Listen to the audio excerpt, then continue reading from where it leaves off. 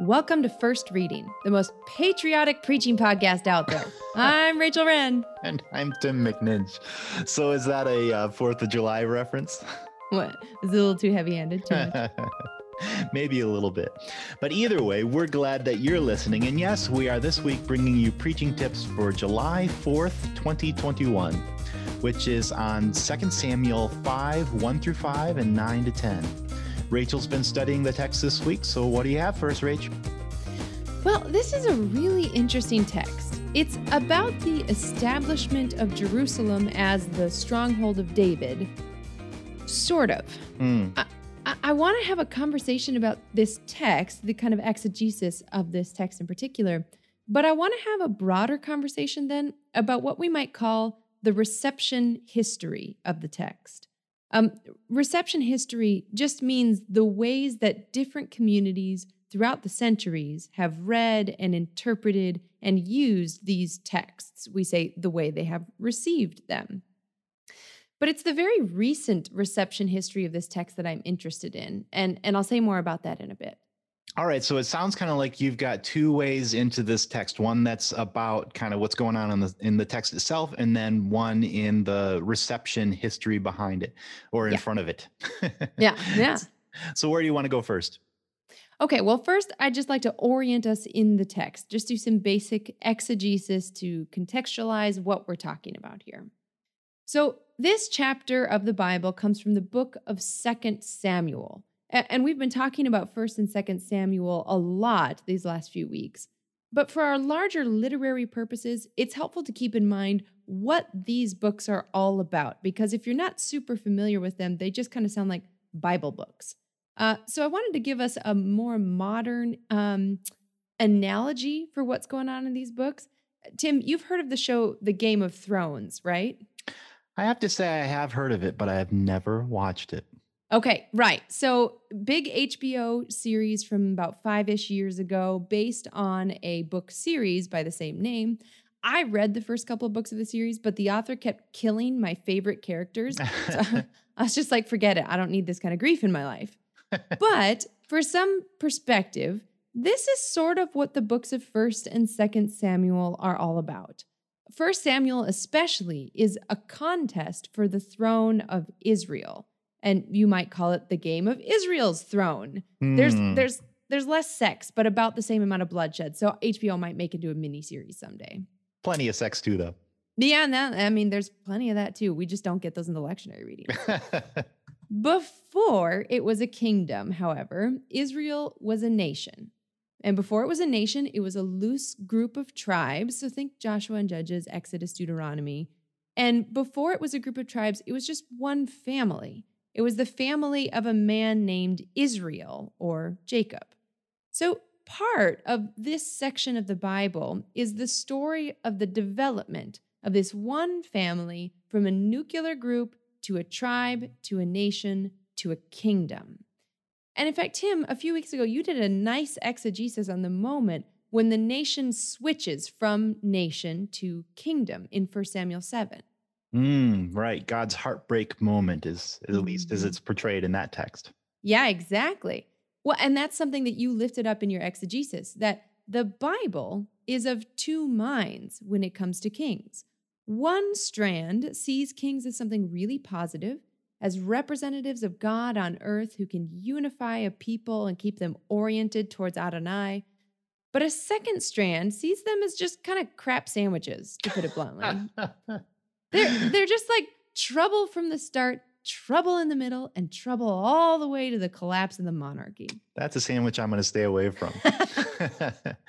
But when you look at it, like both strands of thought can be kind of right.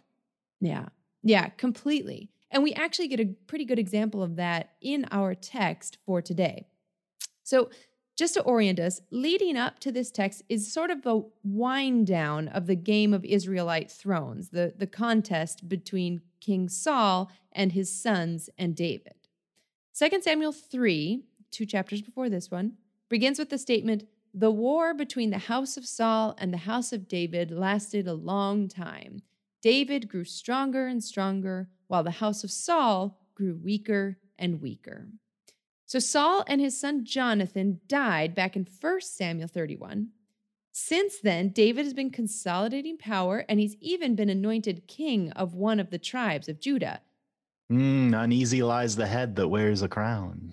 Right, exactly. Though David's head doesn't get uneasy until later in the story. At this point, he's like the picture of the conquering king. All of the tribes of Israel flock to David at Hebron, a city south of Jerusalem. Now, interestingly, Hebron is also where Sarah, who was married to Abraham, died and was buried. And it was also the place that was given to Caleb, Moses' favorite spy, for strength and resilience in following God. So it was a good place that had some pretty monumental attachments in the Israelite consciousness. There is where the tribes came to David, and there they crowned him king. And then we skip over to verses 9 through 10, where we hear that David founded the city of David, Jerusalem. So far, so good, right? Yeah, pretty much sounds like a basic crowning story. Exactly. And if we stayed with the first 5 verses of 2 Samuel 5 and then jumped to verses 9 to 10, it would be. The interesting part, however, the really fascinating part of this story is what gets left out in the Revised Common Lectionary. Surprise, surprise. Right. So verse 5 is this little note that tells us how long David reigned in Hebron and at Jerusalem. And then verse 6 picks up with the story of how David came to conquer Jerusalem. Yeah, friends, you heard that right. The city that's called the City of David, it wasn't called the City of David because David founded it. It's because he conquered it. Jerusalem was founded by followers of a Canaanite deity. The scholarly hypothesis, as it's put forth in the Theological Dictionary of the Old Testament, is that the name Jerusalem, or Yerushalayim, is a combination of the words Yara, meaning foundation, and Shalem, who was a Canaanite deity. So the name Jerusalem actually means foundation of the god Shalem. It has nothing to do with Adonai. It took me a while to really absorb that the first time I learned it. The city of David, Zion, the Mount of the living God, is named after someone else. Yeah, I remember coming across the word Jerusalem and thinking, now, wait a minute. What does that actually mean? And, I at first thought it was like city of peace. Yeah, right. Shalom. Yeah. Yeah, but it turns out that a lot of these cities are named after deities sort of honored in the founding of the city. Bethlehem's another one. Wait, Bethlehem? I thought that was House of Bread, Bethlehem. Yeah, you'd think so, but Lechem was a Canaanite deity. No way. Bet Shemesh, House of Shamash. Yeah, I knew that one, but Bethlehem, dang, I got to go back and redo my Hebrew lecture on that. Anyway, this passage, 2 Samuel 5, is a story about conquering. And it's been left out of our communal storytelling about our religion. That happens in conquering societies all the time. So the question becomes, what does it say about us if we leave this little note out of our storytelling about David? What does that say about how we picture or relate to David or any of the Bible heroes? Why did we start calling them heroes in the first place? And what does leaving these little notes out say about how we relate to God? Questions like this can be embarrassing because they go against the narrative that we like best about ourselves or our heroes or our God. But it's real. And more importantly, God chose to leave it in the Bible instead of just snipping that little part out. So what does that say about God, about our heroes, about us? I think carefully on this July 4th holiday, I think one could preach a sermon on the parts of our history that we'd rather leave out. Now, I say that carefully on purpose because this is the type of truth that easily shuts people's ears.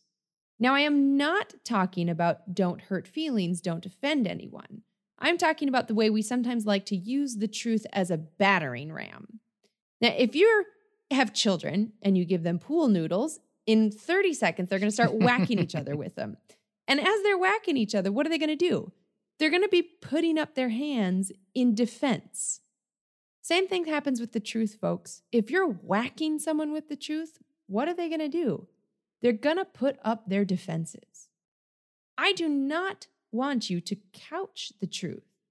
I want you to say it in a way that can be heard, because this is a really important truth to hear. In 1 Samuel 7, Samuel warns the people that they will have a king who will love war more than he will love God's people. He will love conquering more than he will love God's will. Here, David really does love conquering, but as you read the text, the story doesn't have much of a problem with it. It ends, David got stronger and stronger because God was with him. The real question of this text and of this sermon possibility, I think, is turned on us, and I'd phrase it a bit differently. What do we love more than we love God's truth? How do we desperately want Christianity to be seen by our friends and our neighbors? And what do we sacrifice of God's truth in the process?